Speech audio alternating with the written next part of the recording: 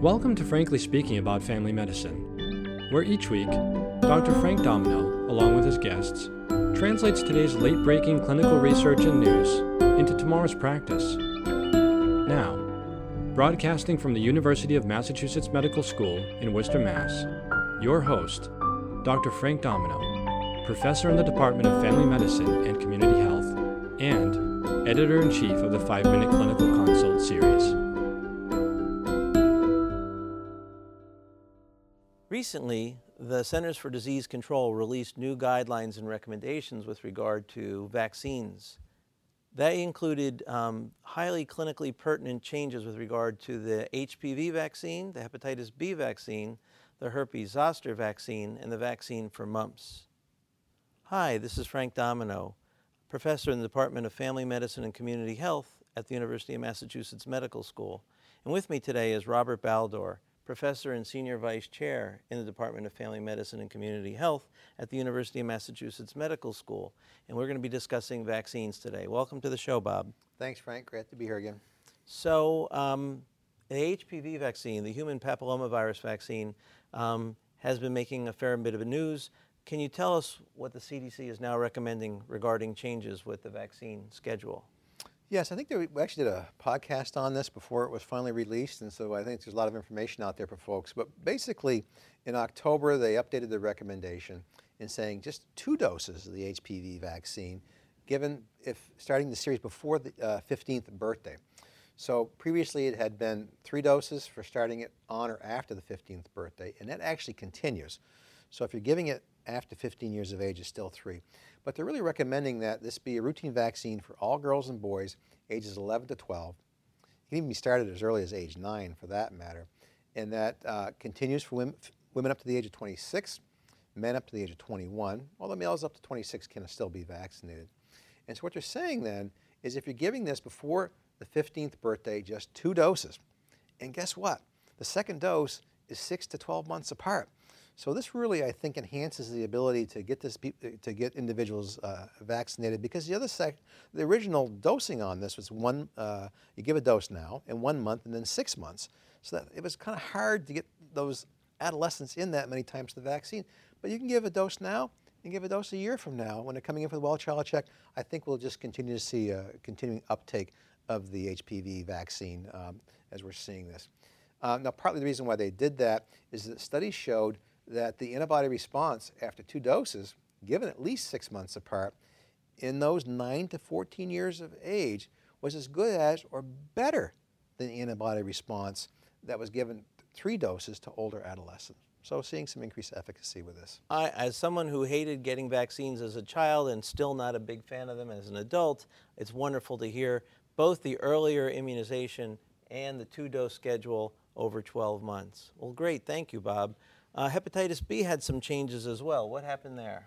Well, I think this is fascinating because we're beginning to see some changes in how vaccines are being made. And so for years there's been one hepatitis B vaccine, and it was, it's an attenuated vaccine. And this new one was just approved here, and it's a 2-dose vaccine as well.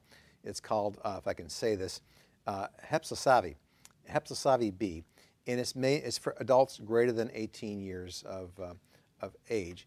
Interestingly, though, since we've had universal childhood vaccination, the rates of hepatitis B vaccine have really dropped in this country considerably. So this is something to be used more in adults who haven't been vaccinated or at high risk for work or so on. But what's different about this is it contains, this is a recombinant vaccine. And so it's a yeast-derived hepatitis B surface antigen vaccine, but it has an immunostimulatory adjuvant that goes along with this. And so what it uses, this adjuvant to help stimulate the immune response is derived from bacterial DNA. Now, the original vaccines use aluminum hydroxide as this. So this gets you a little bit more of an immune boost from it. Now, the problem with that, of course, is that it's interesting.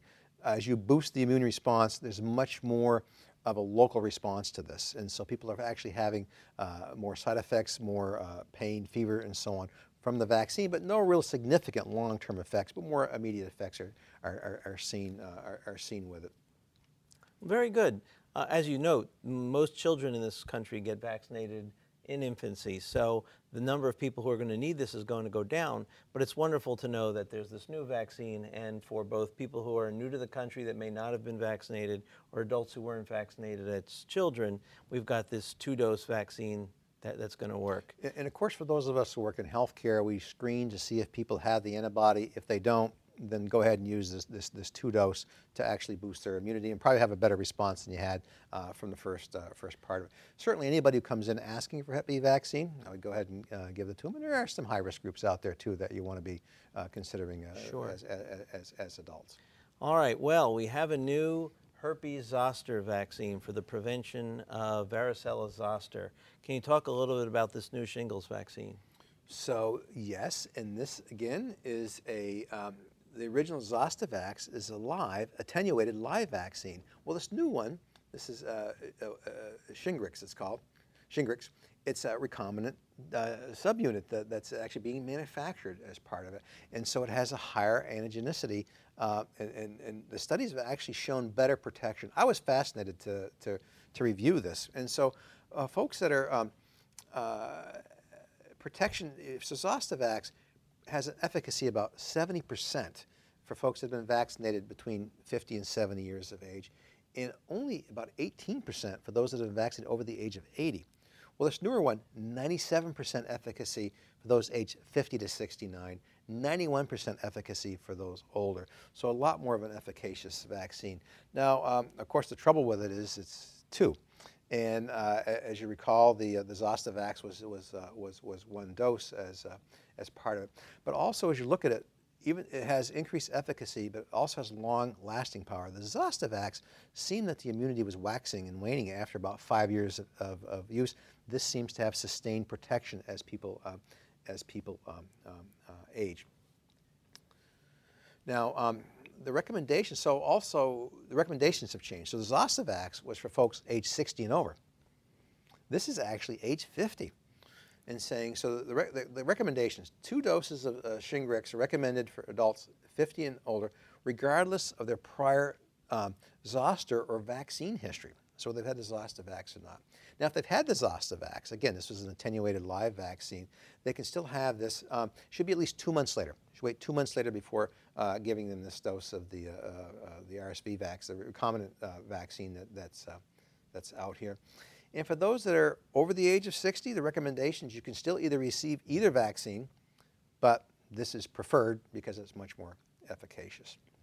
I appreciate you bringing this forward because I've seen a couple of commercial, a number of retail outlets that are offering the older vaccine for folks. And it made me uncomfortable to think that they were trying to use up their supply. So it's really important we bring this forward with our patients. Well, the guidelines are still, it's reasonable to use. We've been using it for a long time. And a little bit like that new recombinant hepatitis B vaccine, folks who get this have a more local reaction to it than the older vaccine. Just a word about paying for this. And so a couple things. The Zostavax you used to have to keep frozen, which is a problem. This one does not have to be kept frozen. It's easier to store. Medicare doesn't cover either of these vaccines under Part B. So flu vaccine is covered under Part B. These are covered under Part D. So if people have the prescription drug benefit, then there'd be a copay with it. So there's some potential financial barriers with this. But Zostavax is treated, and Shingrix is treated the same way as Zostavax under the Medicare program. So Bob, does that compel us to try to improve our vaccination rates in our well-insured patients because the new zoster vaccine will be covered? Well, I think it compels us to start offering this vaccine at an earlier age because you're really seeing at age 50 really has significant improvement for lifelong protection against zoster. Whether or not their private insurance is going to be better coverage than getting onto Medicare, it's really dependent on their individual insurance, Frank. There's no blanket statements you can make with that. Very good to know. Finally, Bob, the CDC recently gave us an update on the mumps vaccine. Can you tell me what happened there? Yeah, so once again, this is another twofer. They turned around and they said that for any of those who are at risk for contracting mumps because there's been a local outbreak, and they've had 2 or fewer doses, have only had of the mumps vaccine prior to this, they should get a booster of the MMR. Wow. The measles, mumps, and rubella vaccine. So if in your local community there's been a mumps outbreak, and even if you've been vaccinated like we have as children, you should probably get an updated mumps vaccine. Yes. Wow. MMR. All right, keep that in mind for those of you who are at risk. Well, thank you, Bob. This is a wonderful update, and I appreciate learning about these new vaccines as well as better use of our current ones. Practice pointer. Consider using the new herpes zoster vaccine starting at age 50 for both improved efficacy and for long-term protection. Join us next time when we discuss new research that compares low-fat to low-carbohydrate diets. Thank you for listening to Frankly Speaking About Family Medicine, brought to you by Pri-Med. For more information about the article referenced in today's episode, look under the resources section of the episode landing page. Need help reaching your CME credit goal this year? If so, please browse the more than 300 free CME accredited activities now available on Pri-Med.com. Thank you again for listening.